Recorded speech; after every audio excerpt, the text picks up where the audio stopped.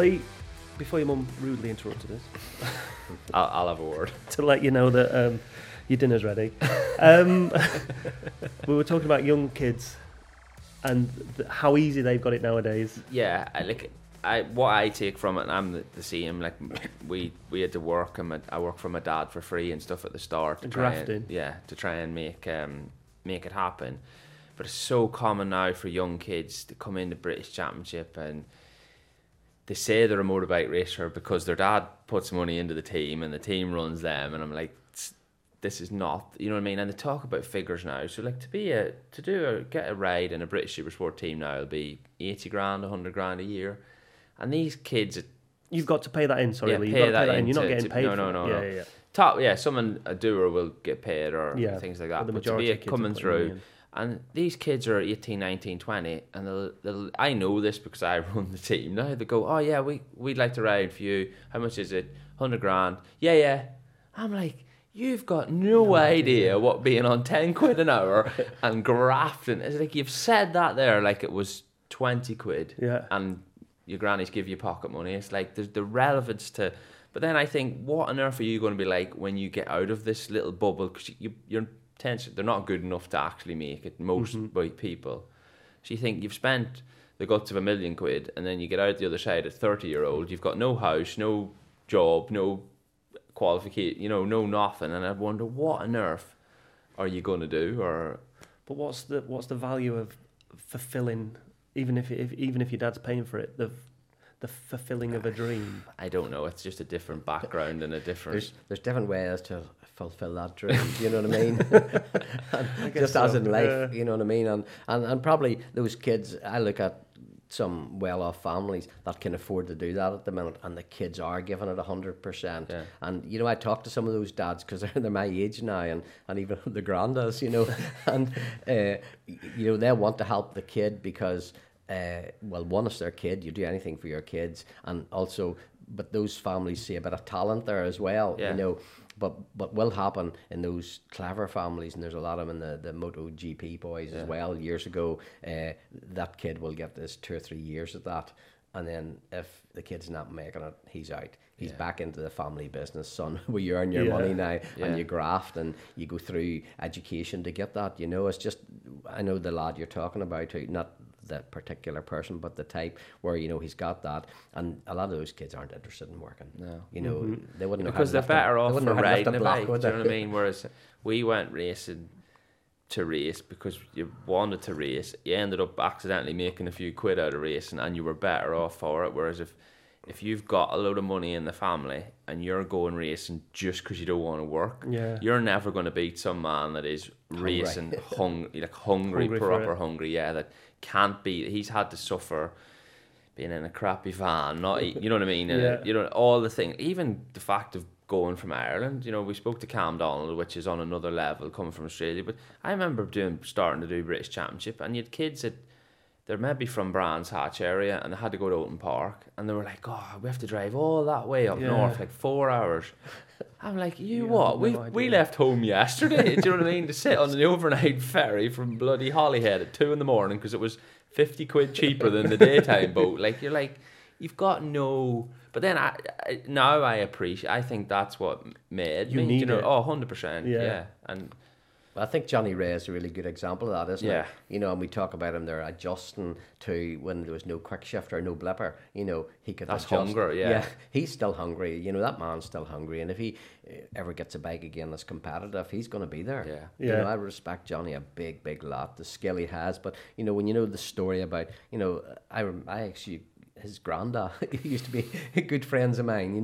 We would go to Macau partying together. His granddad, Joe Miller, and I, and we'd think we were the boys having great fun, But in the meantime, at home, Johnny's dad, who is Johnny as well, was working so hard. Yeah. The half-price ferry to get there for the next day, because Johnny has a lot of racing in his history. His motocross stuff, and he's a lot of injuries and a lot of beating up too. And and he rode those Hondas. He's also a loyal person. He's rode those Hondas. Do you remember for so many years when they were competitive? He should have left 3 or 4 years. But as hindsight, I look at my career. I should have done that. You look at your.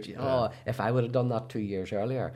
You know, so it's all hindsight now, and that's where it's also good to have your family to understand the business. It's like any job, you know, if your dad's an electrician and you've got an electrical company, you understand that from the word go. So a lot of these people, like we'll say Johnny, his family knew the hard work and they weren't afraid to do it.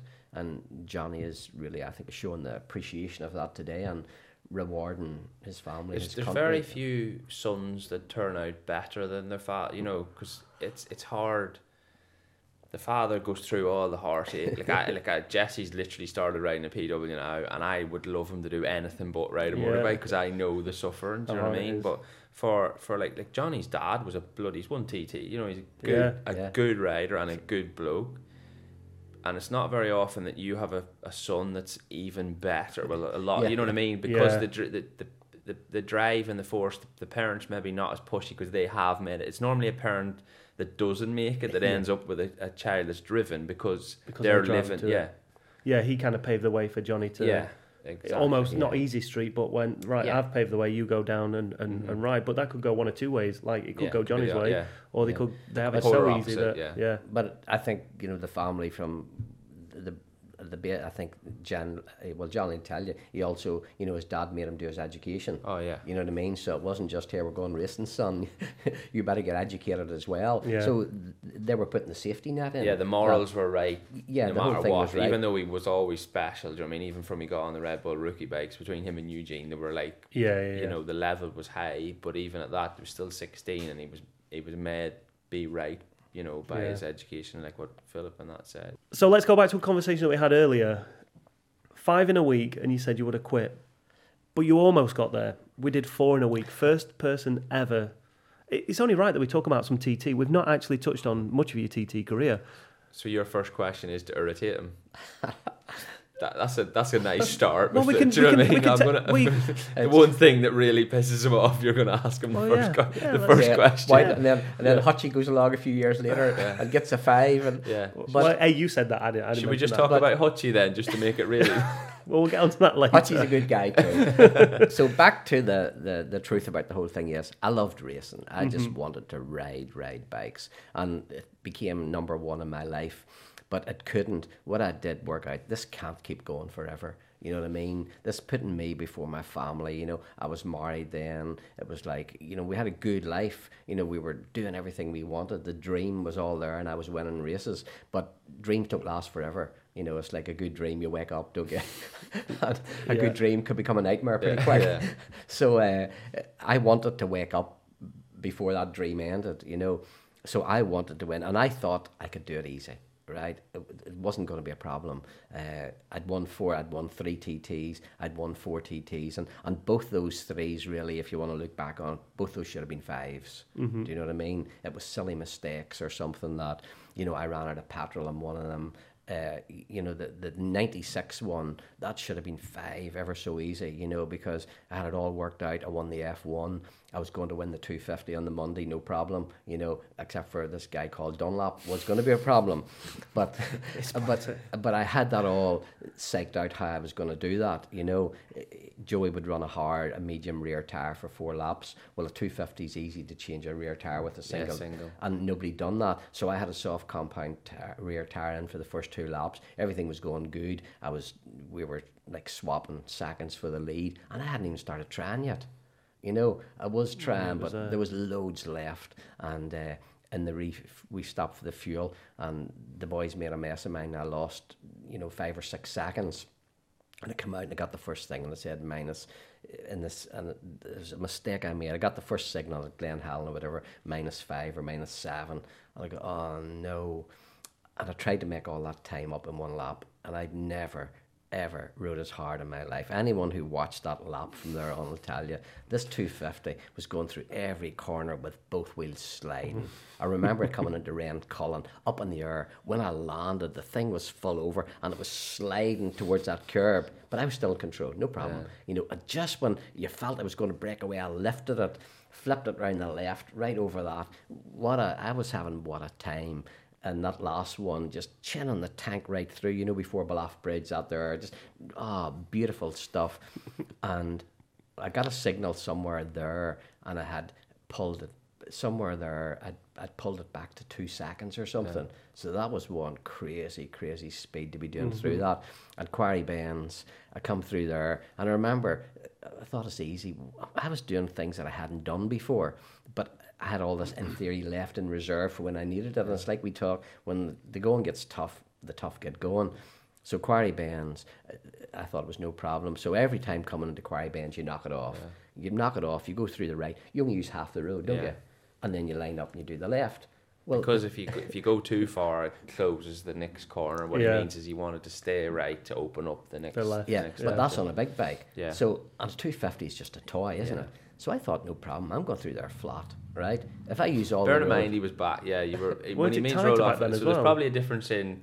Like he's not talking 2 or 3 mile an hour here. There's a difference in a lot of mile an hour. Yeah, people talk about flat out. You hear them flat out. To me, it stays there. Yeah. It doesn't not move. rolling. And people call flat out. They do this. They roll it off, and they call that flat out. Yep, flat out is stays wide there. open. You know. So I come into Quarry Bends flat, no problem. Wasn't worried about it. You know.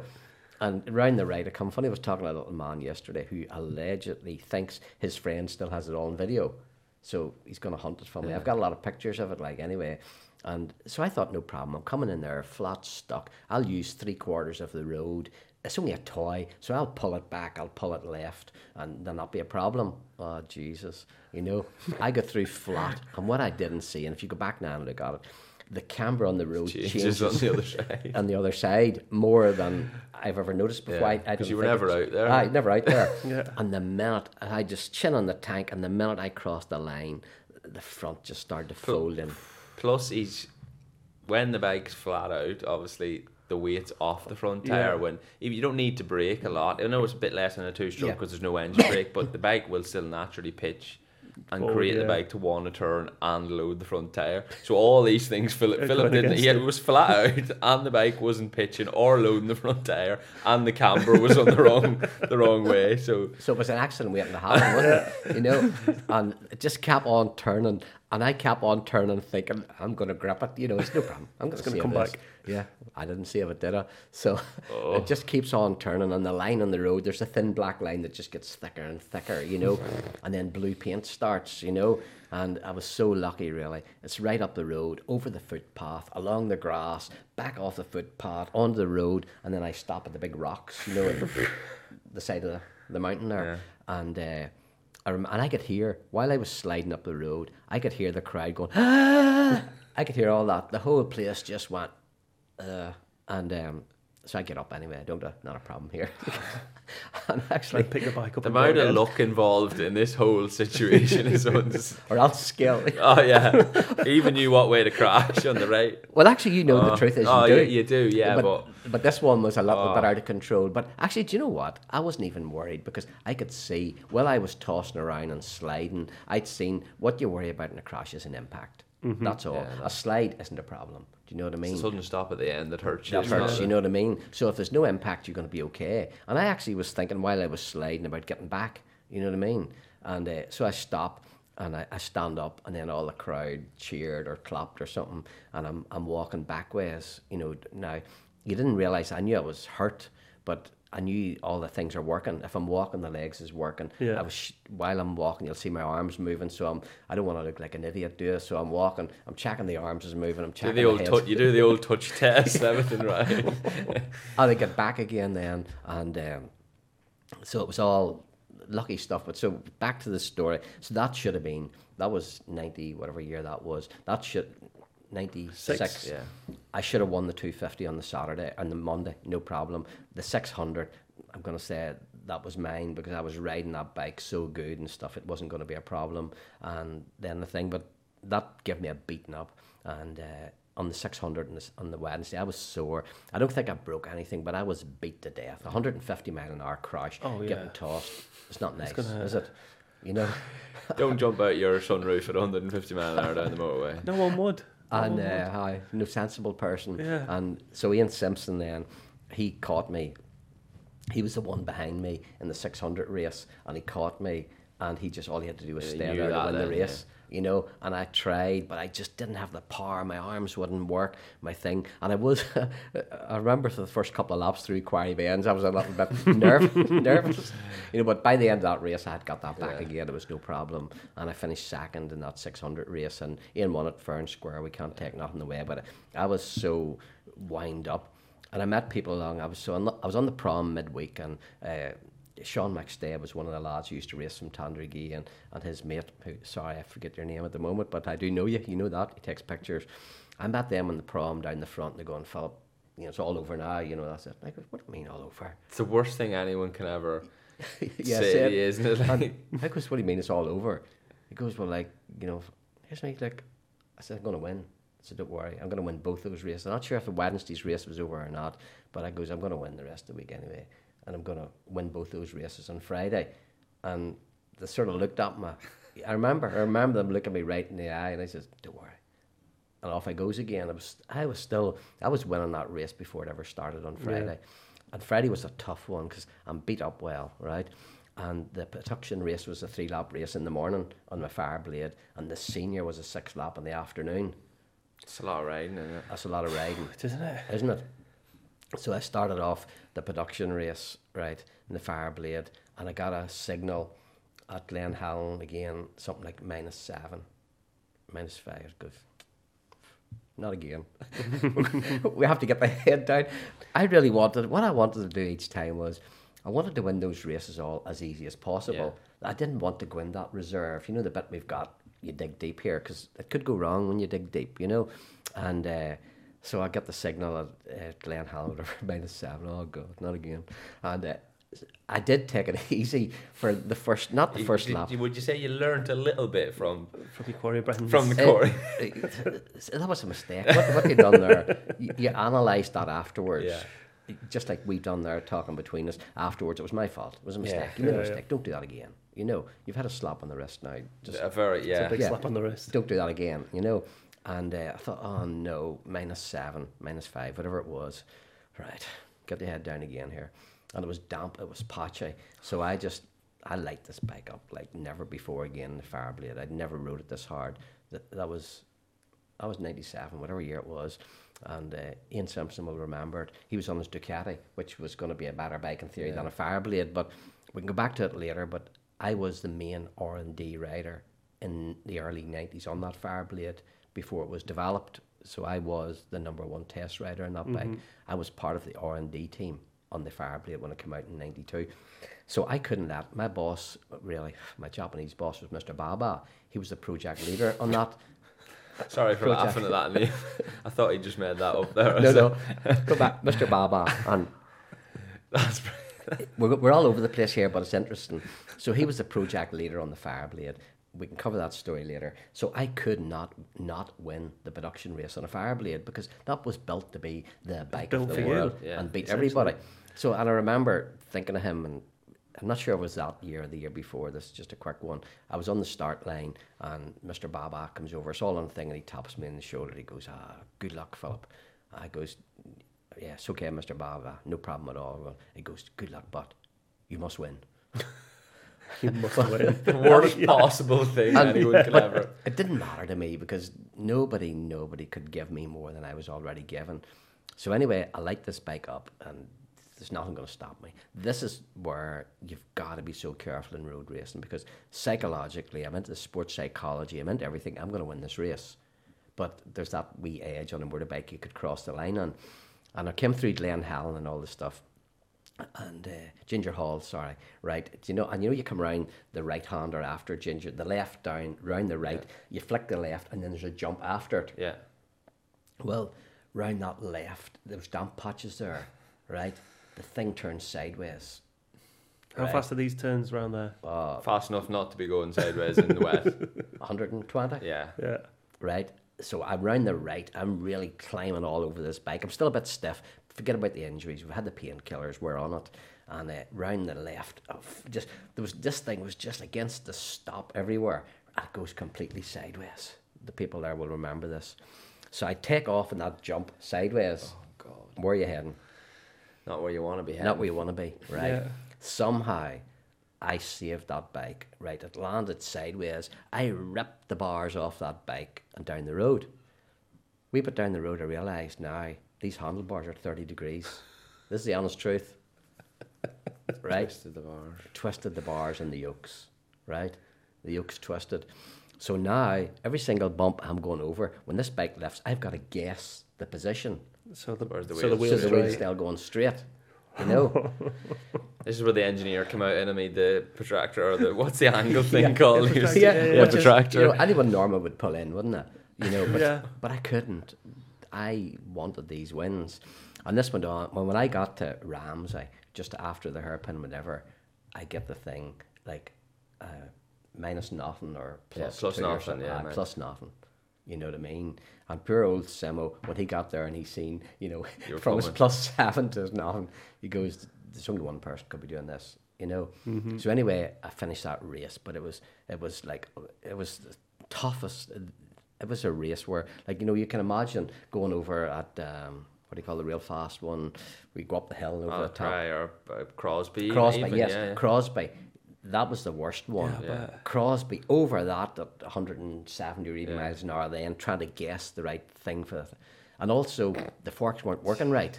Because when you twist the fork, it can't go up and down. It's like dragging up and down. Yeah. So the front wheel now isn't working right. This suspension in the front, you're trying to load it, just like they said. So what I was doing in every corner, I was touching, not only was I letting it off, I touched the brake a little bit to get it to load the front, to make sure those forks were going down, because all the angle changes. When the fork's down, you know, the geometry changes and the bike won't turn. So I had to make sure this bike was down for every turn. So, you know, when you talk about the computer, the calculating, looking back on it, I had to do now to win that race was unreal. So I get back to the paddock, no problem. I think, no problem. Yeah, that was a good one. I won the race. Didn't matter anymore, did it? And Dennis, who was there, one of the boys, they wheeled the bike and saw the thing, almost dropped it. They had the bar straight, the bike went the wrong way. This one going off to the side. And they go, what the hell? Here's me, I'll tell you later. So anyway, so I won that Fireblade race. So you see, after winning that, the senior wasn't going to be a problem. Mm-hmm. You know what I mean? With straight bars. It was just, but I think the toughest one on that race was Jim Moody. He was on the 500 Honda, the V-twin, you know, which was a very, very good bike and light round there. So I just had to watch the signals. And then also on that one, that must be 97, I almost had a big one off at the Black Dub because I was... I've seen that on you. I saw that on you. Funnily enough, I watched it this morning. Well, that was one time in my life, right, I was going to go for the lap record, right? So I'd won that. It sounds to me that every single race he was in and every lap he was doing, he was going for the lap record. So for him to turn around and go, well, you know, funny enough, I was going to go for the lap record in that lap. Somehow I don't believe that was the only time he was, when he was trying 1,000% all the other times. Yeah, but the 1,000% was to win. Yeah. You know what I mean? And then there's the reserve. Yeah. You know, we go into the reserve here. So anyway, that race, I'd done that race, we'd done all the pit stops. I've now adjusted because there's a lot of adjusting between bikes, as you know. Yeah. Like if you get off, you know, a 600 and ride a super stock, the braking point's different, isn't it? The entrance point's different. The apex is probably the same, but the entrance and the exit's different. Yeah. Mm-hmm. And so I was now happy. The signals was this 750. I was clear. I'd won that race, and now I wanted to get the head down because I'd never had a course record. You know when he said you always win at the slowest speed, and when you've got a comfortable lead, you don't take the reserves. Yeah. He's lying because he's got all them things right now, and then he's went, I'm just going to go get that record. Do you know what I mean? Just a switch, it's either on or off. Yeah, it's all on or off. All or nothing. That is it. Yeah, so I rode that. After I came through start and finish, it was all clear, good signals, last lap, we're on it. And I thought, right, I felt so good. I knew I could go fast, comfortable, every corner good, all the rest. And I used to love that. Funny, a girl sent me a video yesterday through the Black Dub of me coming round. I was going to cry. I looked like a pensioner. You know, but when that was one of my favourite sections, you know, I could come into that, just tip that bike right in the side, feel it moving, just, you know, you go light, pick it up, tip it into the right, and the gas on, right? Mm-hmm. I was gassing it everywhere. Well, it went sideways, didn't it? Again, it was a camber in that road. If you look at it now, when your gas changes, doesn't it? It run off, and the bike let go. So it did. The big black lines there and the stuff. Shit! So I knock it off. Feet are all over. Yeah, I knock it off, but think it's no problem. You know. Yeah, when you're committed, that's the big thing about confidence. He's full of confidence, so that he'll have forgot about that. Not even 500 meters after, but if you didn't have confidence, oh my days, that's it. Your head's gone. So then I started to think. Right, so that was a slide there. The next left-hander's flat out. Then the next one is not back. It's down 2 gears, isn't it? Yeah. So you can't get those mixed up, you know, because poor Rob Holton lost his life there, and I think that's what happened to him. You know, they're fast. They look exactly the same corner, but the first one's flat out and the second one's back too, and then to look at, they look identical. Yeah. You know what I mean? And also we talked about Sean McStay there earlier. He fell off his RG 500 there doing that one. You know, way back in it was a Tom Toppings 500 Suzuki. He fell off, and so the minute I got around the first one, no problem, and started to think. And you know what I thought about? I thought the boys didn't put enough petrol in that bike, because again because I'm a I keep saying calculator. I mean I'm a computer, right? You're a computer. And all the bikes, we had foam in the tanks, you know, to stop the fuel. Well, that fuel had to go right over the foam to the top to have enough laps, to have enough fuel. And I remembered that fuel didn't go over the foam. I thought, shit, we haven't got enough petrol. Right? At that point in the race? So you'd not had any issues with it bogging down or anything? No, nothing. No, I wouldn't have got to that point yet. He's still another maybe 8 or 10 litres to get round, but not to the finish line. Not enough, right? And thought, oh shit, we haven't enough fuel. You know? And so there was my lap record. I was working it all out, right? Forget about the lap record, just get this bike home. Yeah. And I never, just say that bike was going to 13,000, I never revved that bike above 11 or 12 the rest of that lap. So I didn't. Nowhere. And I was watching the time still. I was still safe in the time, so it was got over the line, got in the pits, and it goes, the fuel sample they want after the thing, there was nothing left in the tank. There was maybe an egg cup full of fuel left. So had I kept on riding for that, you wouldn't even have got to the bungalow. You'd have run out like the top of the mountain. Yeah. So was the foam to stop it going? Well, you have to have it now, even so it's a safety thing as well. Like it's like for weight. Or? Yes, yeah. The fuel was full of foam to stop the fuel slapping everywhere. Right, going from side to side. Yes, and stuff. I don't know if it's supposed to help with coming out and stuff as well. You know, if there is an accident and stuff, like it slows down. But because you get checked for it and scrutiny, and you can't not have it. Do you know what I mean? It's not a preference to team or bike or anything. Do you stick it in, or do you just? Yeah, you just push it down into the tank. In strips, push it into your tank, and it stops that. But it was a good one to measure fuel, and so it's wonderful how your brain works. You know, and I just remembered after. It is at that point in the race. Yeah. It was it takes a good moment to get the old brain firing up. Yes, because it's really hard to focus on two things at once. Do you know what I mean? So you're either going to win the race or you're going for the lap. And I've never really went for lap records at times like that, because it's a long race. You know, it's 225 miles, and you know you want to be as easy. And the last lap, as you know, if you've got a lead, you just nurse. You hear these wee rattle. Yeah, you hear these wee rattles, and this bike something's wrong. But there's nothing wrong, you know. But I felt good, but there was no petrol left. So that was another one that year. That should have been 5 wins and not 3. Going back to the real story at the end. So then 97, that was 97 maybe, I'd done that. And then 98, I was the best year of my life in theory set up, you know. I had my factory, full-blown factory RC45 that Dennis went to Japan to build, you know. My Fireblade, Mr. Baba had given me everything possible to make that the best in the world. My 600 was not a problem. I was winning on that every week. And then I go and break my back 2 weeks at Thruxton, a couple of weeks before it. I was in pole position for the Super Sport race. Michelin had given me these trick hard tires, you know. Thruxton's really hard. You think you are the boy, you don't get in, all these people are looking after you because they want to win TTs. And I took it easy for the first lap, second lap. And I remember I could see the front opening up a wee bit because I see you doing it, I watch you, you know. And I thought, right, get the gas on. One of those left-handers after start and finish, there's a second or third gear one. Flat out left, yeah. Yes. When the minute I gassed it, didn't it fire me about 20 feet into the air? What a high-sider, you know. Goes up listening to other people, because I don't even remember it. I do when I was on the ground, and I landed on my arse and just drove it up my back, and I done 3 vertebrae in at the bottom of my spine. When were you knocked out? No. I was, but I remember lying on the ground and the people there and the pain.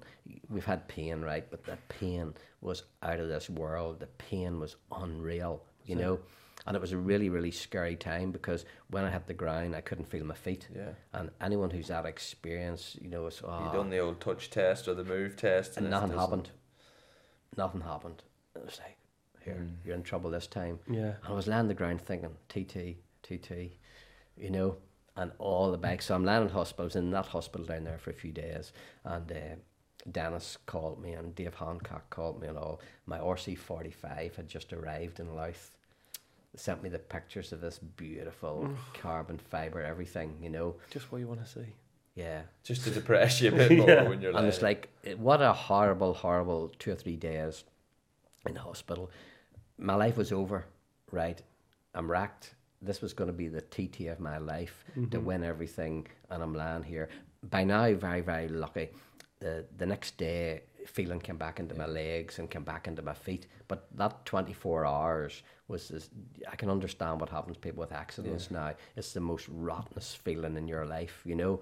And we things like that are also a wee bit of a wake up to you. You know, that's a good warning here. Yeah, you're not invincible. Yeah, we're not this. And so I done a deal with Dave. What happened really was V&M had a team that they ran with Rudder and Simo in it, in the BSB stuff. They had their RC45s for the BSB, and V&M was like my opposition, really. You know, I was this McCallen. These were quality bikes as well. They were they were like, so Jack Valentine and Steve Mellor, that's what V&M. Yes, they built good stuff. So when we went through all our years, really, V&M wanted to be the best road race team, as you know, and they were good guys with good riders, you know, like the Simpsons, the Rudders, Jeffries was with them. The other guy was with them, who's now Moody rode for them as well. Moody was for them, and Pete Thing was with them. Peter, I forget his name now, but there's a lot of good riders with them. But I used to pip them boys on all the roads, you know. So what we done a deal. I'm lying in hospital, racked, everything, all the rest. And Dave Hancock was looking after the Honda UK stuff at the time because there was no manager. Tuxworth used to be our sort of UK team manager, but he was looking after World Superbikes now, and the whole thing was diluted. So Dave Hancock and Honda was trying to keep it the best they can. V&M, I don't know what happened, and I don't want to know, but Bob McMillan fell out with V&M that sort of week. I don't know what happened and took the bikes off them, whatever. So it meant Dave goes, right, we've got a problem here, Philip. You know, V&M's just fell apart, right? So we've got 2 riders and no bikes. We've got all your bikes and no rider. What are we going to do? So I won't tell you the agreement because it's nobody's business. But Dave and I done an agreement over the phone when I'm lying in hospital that my team will run the Honda stuff at the TT. I've got the bikes, Dennis the mechanic, I have the team of mechanics for all the bikes, the 600s, things, and the thing, and they'll run it. And will this have been city colours? Yes, city colours. So that's the time when you seen Simpson and Rudder riding my... So I had 2 600s, they had one each. Like blue bikes with red city riding? Yes, I had blue and white down. You know, it was Motorcycle City. It was a big company in England then. You know, we had, actually at the end of that, we had 22 shops in the UK. And so we went to the Northwest. Rudder and Simpson had one of my 600s and and part of my deal with Dave was we'll not go into all that my bikes must win. You became the Mr. Barber. So he's now past the 1,000% ratio on to these 2 poor blokes that were quite happily riding their bikes. I suppose with you out of the picture, they had a good chance. Took a bit of the opposition away, but my financial deal and my thing with the whole team to survive was that, and Dave will verify all this, is no problem when he listens to this, that we still must win. My bike still must win. You know what I mean? So we won the 600s, no problem. The 750s, I can't remember, Rudder or Simpson won them. The Northwest, and Rudder was TT. Rudder would have been hard to beat for you. Like at the Northwest, he was renowned. Yes, he was a good goer, and so that all ended well. And then Jim Moody actually at the TT won the Fireblade race, but production race.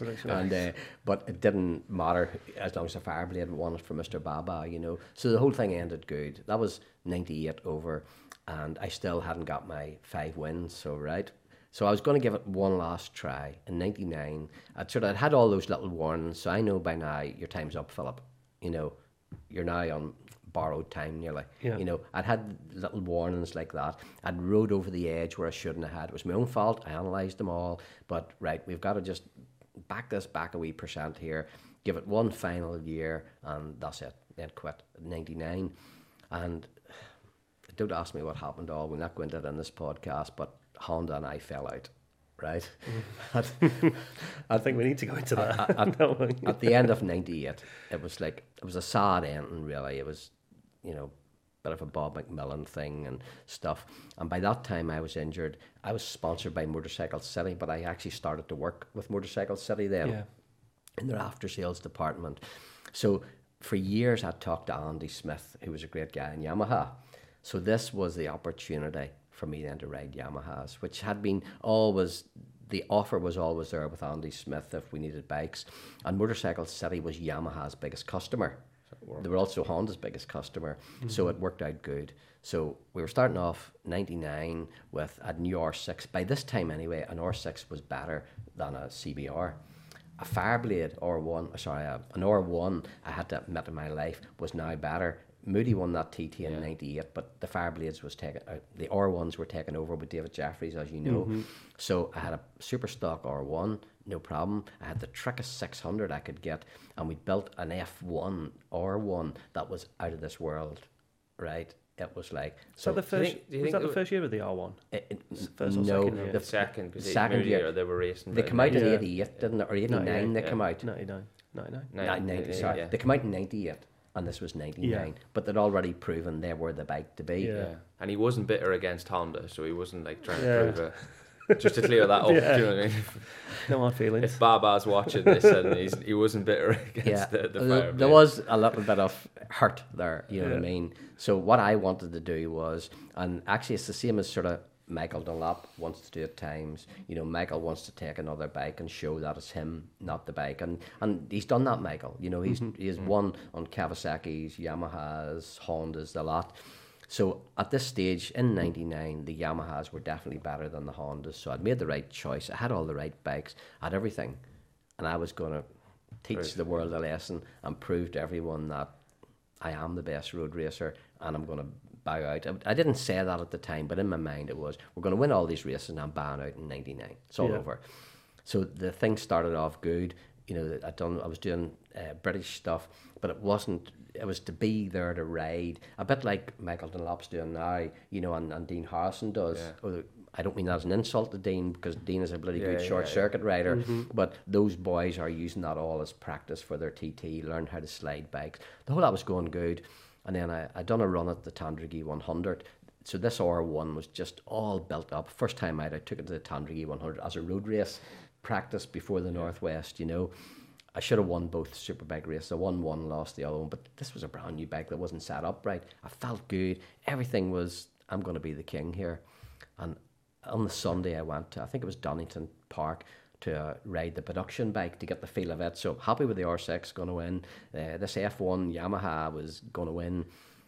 And actually that bike was sold then to McAdoo after that, and Rand Falkwell rode it for 4 years, winning on it. So that's how good it was. Yeah. And bloody hell, I slid off at Donington, right, and a guy, I know him but I never can remember his name, drove and smacked me right in the middle of my back. Right, and I've still got the leathers with the black mark on that shoulder blade, right? And way back in 92, I crashed in Daytona. I was actually going well there. We can cover that year, another year, 92. But I had a massive, massive crash in Daytona. The front tire exploded on the last lap, you know, going through start and finish. Like Barry Sheen? Yeah, exact same place. Yeah, front tire exploded and it ripped what we didn't know. So I coming into turn one, touched the brakes, there's no brakes. What do? Turn one, 180 mile an hour, dropping in Daytona. It's all over, isn't it? Yeah. So I lift the bike up, the old brain working what to do. I jump on the back brake, but then I go whop into the barriers. There is an overrun of a couple of 100 metres. Yeah. But a couple of 100 metres, 180 mile an hour with no brakes. Yeah. It just gives you more time to get worried. That's all it does. So I'm not giving up yet. I'm still trying to steer this baby, and I reckon there's a space between the barriers, don't I? You know, to get through. Well, I caught the barriers with the shoulder, right, ripped, just snapped the collarbone off, took the shoulder blade right off the back. You know, I didn't wake up for a couple of days in in a medical centre in Florida somewhere, you know. But anyway, so this shoulder's always been. Then a few years after that, I had a crash at the Ulster Grand Prix whenever a lad called Steve Johnson lost his life. There I was going into, forget the corner, the left-hander, we start going up the back. I'm really useless with names. Where Guy Martin crashed there. Oh yeah, I know what you mean. Yeah, that left-hander. Yeah, just after the road end, and then yes, I was going in there, and he touched my back wheel, and we both come off, and unfortunately he lost his life. But when I was somersaulting through that field, there was one set of rocks, and I landed on it right on the shoulder blade, right. So this shoulder blade that's recovering now beautifully splits into 3 bits. So this, and then Donington is the same. Aye, so that's a few years before it, obviously, but it's weak. It's well beat up. It's weak, you know. Well, when that guy hit me at Donington right on it, I felt this. He's done something here, you know the one, don't you? Yeah. You feel something's happened here. So that was okay. We just get a bit of treatment, a bit of stuff. The Northwest is 2 weeks later, ready to go, and this is my big warm up. Of course, I want to win all the Northwest, don't I? I want to win everything. And it was what a race, really, because David Jeffries, I think it was Simpson, Moody, and myself were all fighting out on Yamahas for the 600s and stuff. But in the very first race of the day, I'm coming down to the Metropole. Practice went good, all set up, and I feel this pop, bang, right in my shoulder. And I thought, a rock's hit me. This is how bad this was. This felt like a rock had hit me in the shoulder, right? But you know what really happened? The shoulder blade came off the back, right? Just from braking? Because it had been loosened again. You know, it was smashed up a couple of times in previous years. And you're on, it's a left-hand corner, so you know what I mean? Yes. And all the weight's on it. And that guy hit me in the back had just moved, and I didn't realise the time when he hit me, but it obviously loosened it again. And then the brakes went pop, and that was the shoulder blade coming off my back. That was the end of that. Well, it actually wasn't, because I still rode the rest of the day, and I managed actually some second and third places, which was unreal. Oh yeah. You know, like with this R1, that's now the most powerful bike out there and my stuff. It's all in the pictures. I don't think I got a win that day, but I had seconds and thirds, but I was crippled, you know, and we then try to work out what's going to happen at the TT. You know, so I go to the best faith healers in the world. I go to the decompression chambers, everything in the world with this wish and dream. Even though, look, it's not going to recover, is it? Yeah. So it's we've got to recover for the TT. So I do practice at the TT. Very, very easy. You know, get the whole thing. We're being careful. And what we do is this crisscrossing of bandages, you know, over like strap to help hold it in place. Yeah. Which you shouldn't really do, I suppose, but I felt it was in place, and I felt we're getting better, because you wish, you know, what you wish for, you feel, don't you? Whether it's real or not.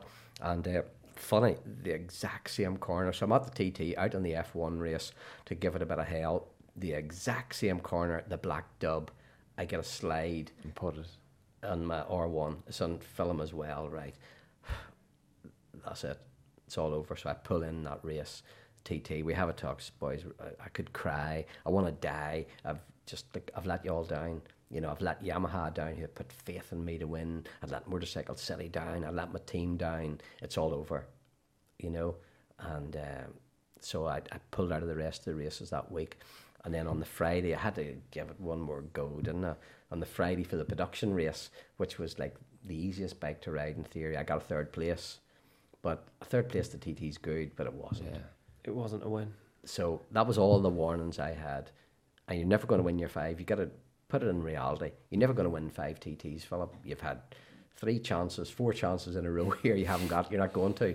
So just quit racing. That was it. And that was it. So my career didn't end the way I wanted it to. But look, I'm well and healthy. Yeah, you've got a good life after racing. And that was it. Yeah. So let's not brush over the fact that you still got 4. And no one got that until that other guy. Can't remember. Yeah, I forget his name. You know, and a lot of my records, like, I've held for a long, long time still. And so now, when you look back on it, you know, a good one, which you're joking again about yesterday at your expense, you know, was, you know, the lap record at Scarborough, for instance. I held that course record for 10 years. Yeah. for 10 years, and it was only beaten, I think it was Guy Martin beat it when he was on his top tune on a Gixxer 1000. Mm-hmm. And I'd done that on a 750 Honda. And Lee, and that was out at Scarborough, and also I think Dean Harrison won. Well, you know, Dean Harrison is still 2 seconds a lap slower around Scarborough than I was, you know. And Lee on his RC45 about 4 or 5 seconds slower. And the money they have spent on those bikes and the power they had now was greater than we had then. So, and tires is better. So it's not, I'm not insulting anyone, because to get those speeds around Scarborough is unreal, but it's only when you look back on it, you go like, how did you do that? Yeah. Like, what's Scarborough not like at those speeds? The road's a bit this wide normally, and it's about that wide when you're when you're trying. Yeah, it's a terrific little place, really. It's not designed for we're not allowed to ride big. We only ride 600s on it now, for that reason, that it's too small for like a modern superbike now. Is an animal of a thing compared to a 600, so they're not allowed to go there. So do you look back on those 4, and now you can look at it and be proud of it with contentment? Or with contentment. Yeah, you know, I'm happy. You know, I wake up every morning thinking, glad I'm alive. Yeah. You know what I mean? And I'm having fun. And you know, last year we went mountain biking together, you and I, here in the Did a big crash then as well. That was a great one. Loves a crash. A new bike and a new course. Took me to. And 1000% Phillip was straight in again. That's all I'm going to. Anytime I'm speaking to anyone now, I go, "Oh, Phillip McCallen." No, you mean 1000% Phillip. That's it. So we just, you know, I ride mountain bikes now, because you can't go at those speeds anymore. And you know, yesterday at the TT was a reality wake up of that. But I knew that. But the old brain needs to be. Puts it in. Yeah, you need to print it into this computer. Like, that's impossible. So the thing really I do now is, you know, I love what I do every day. You know, I ride this. I'm still a big part of the TT, as you know, on that, and I try to give my knowledge back to, you know, the spectators, and tell the spectators is the people that keep this place going. Mm-hmm. You know, so if I can give them knowledge back and tell them about a course, and you know, that's all I can do. I'm not. Bikes and speeds has changed so much that I'm no good to any newcomers now. Mm-hmm. You know, Milky does a really good job of that, and the team he has. So Plus, it's probably not best to be telling a newcomer any of his stories. You know, any of this. We're Milky and Barty, bless them, are trying to calm these kids down. If they're 20 minutes with Phillip McCallen, then their 1000% ratio would not be helping the poor kid. Yeah, maybe in a few years' time, but not at the start. Yeah, so I'm no good at that. But you've got to look at like what you're good for and not, you know. So the stuff I am good for at the TT is the PR and getting the work out there, and there's other people, you know, Lee and the team and Milky and all the boys that do their bit right. So they've got a good setup here of the right people really to do the right thing. Yeah, you know? I think the fans could sit here for. I mean, I could sit here for hours and listen to you. Hope I haven't bored you with that. The problem is we could sit here and talk for another 3 or 4 hours. Yeah, and I think we should definitely get. We could bring him over to Ireland and show you a bit of proper stuff and scenery. Again, right back at the start. We're going to Australia again to see Cam Donald. Now we're off to Ireland. Free holidays. But right at the start of this podcast, you were shouting at me and berating me for not having the knowledge of Irish road racing. Well, this is the chance. And you're saying, but I've got the knowledge as a fan. I was a fanboy. Do you know what I mean? I watch it on TV. YouTube doesn't count. Sure. Right, Philip. We always end normally Steve Plater ends the podcast with some quick fire questions. So I'm going to ask you these questions. Easy. No explanation, just the answer. Joey or John? I think it's Joey. Beer or wine? Wine. World Superbikes or MotoGP? I'm allowed to say both for different reasons. No, one or the other. Who's give you more free tickets lately? So you have to. There's a tactical move in that man's head at every point.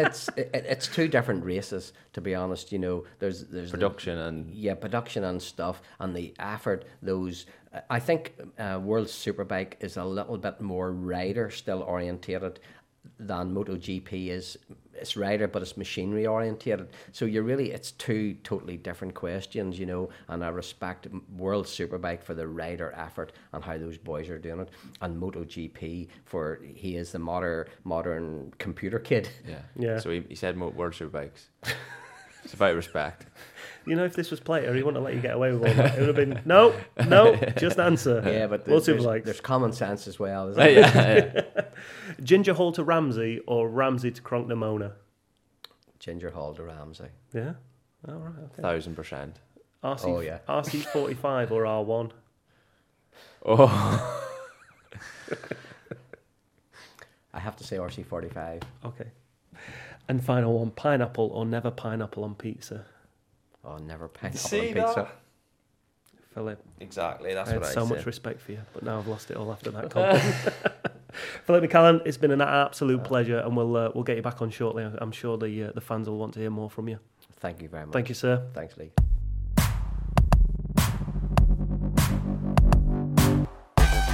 Phillip McCallen.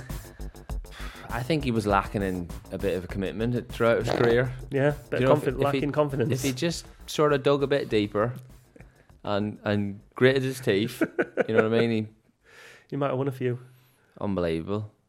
Yeah, like obviously he's of the age of where I was a little boy watching that, do you know what I mean?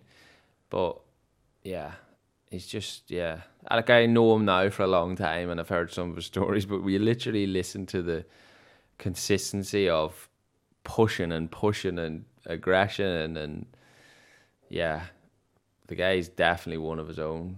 Yeah, they don't make him like that anymore, do no. They absolutely don't. Well, yeah, I don't think he would get away with a lot of things that he does now, and it's like just a different era. I think it's cool.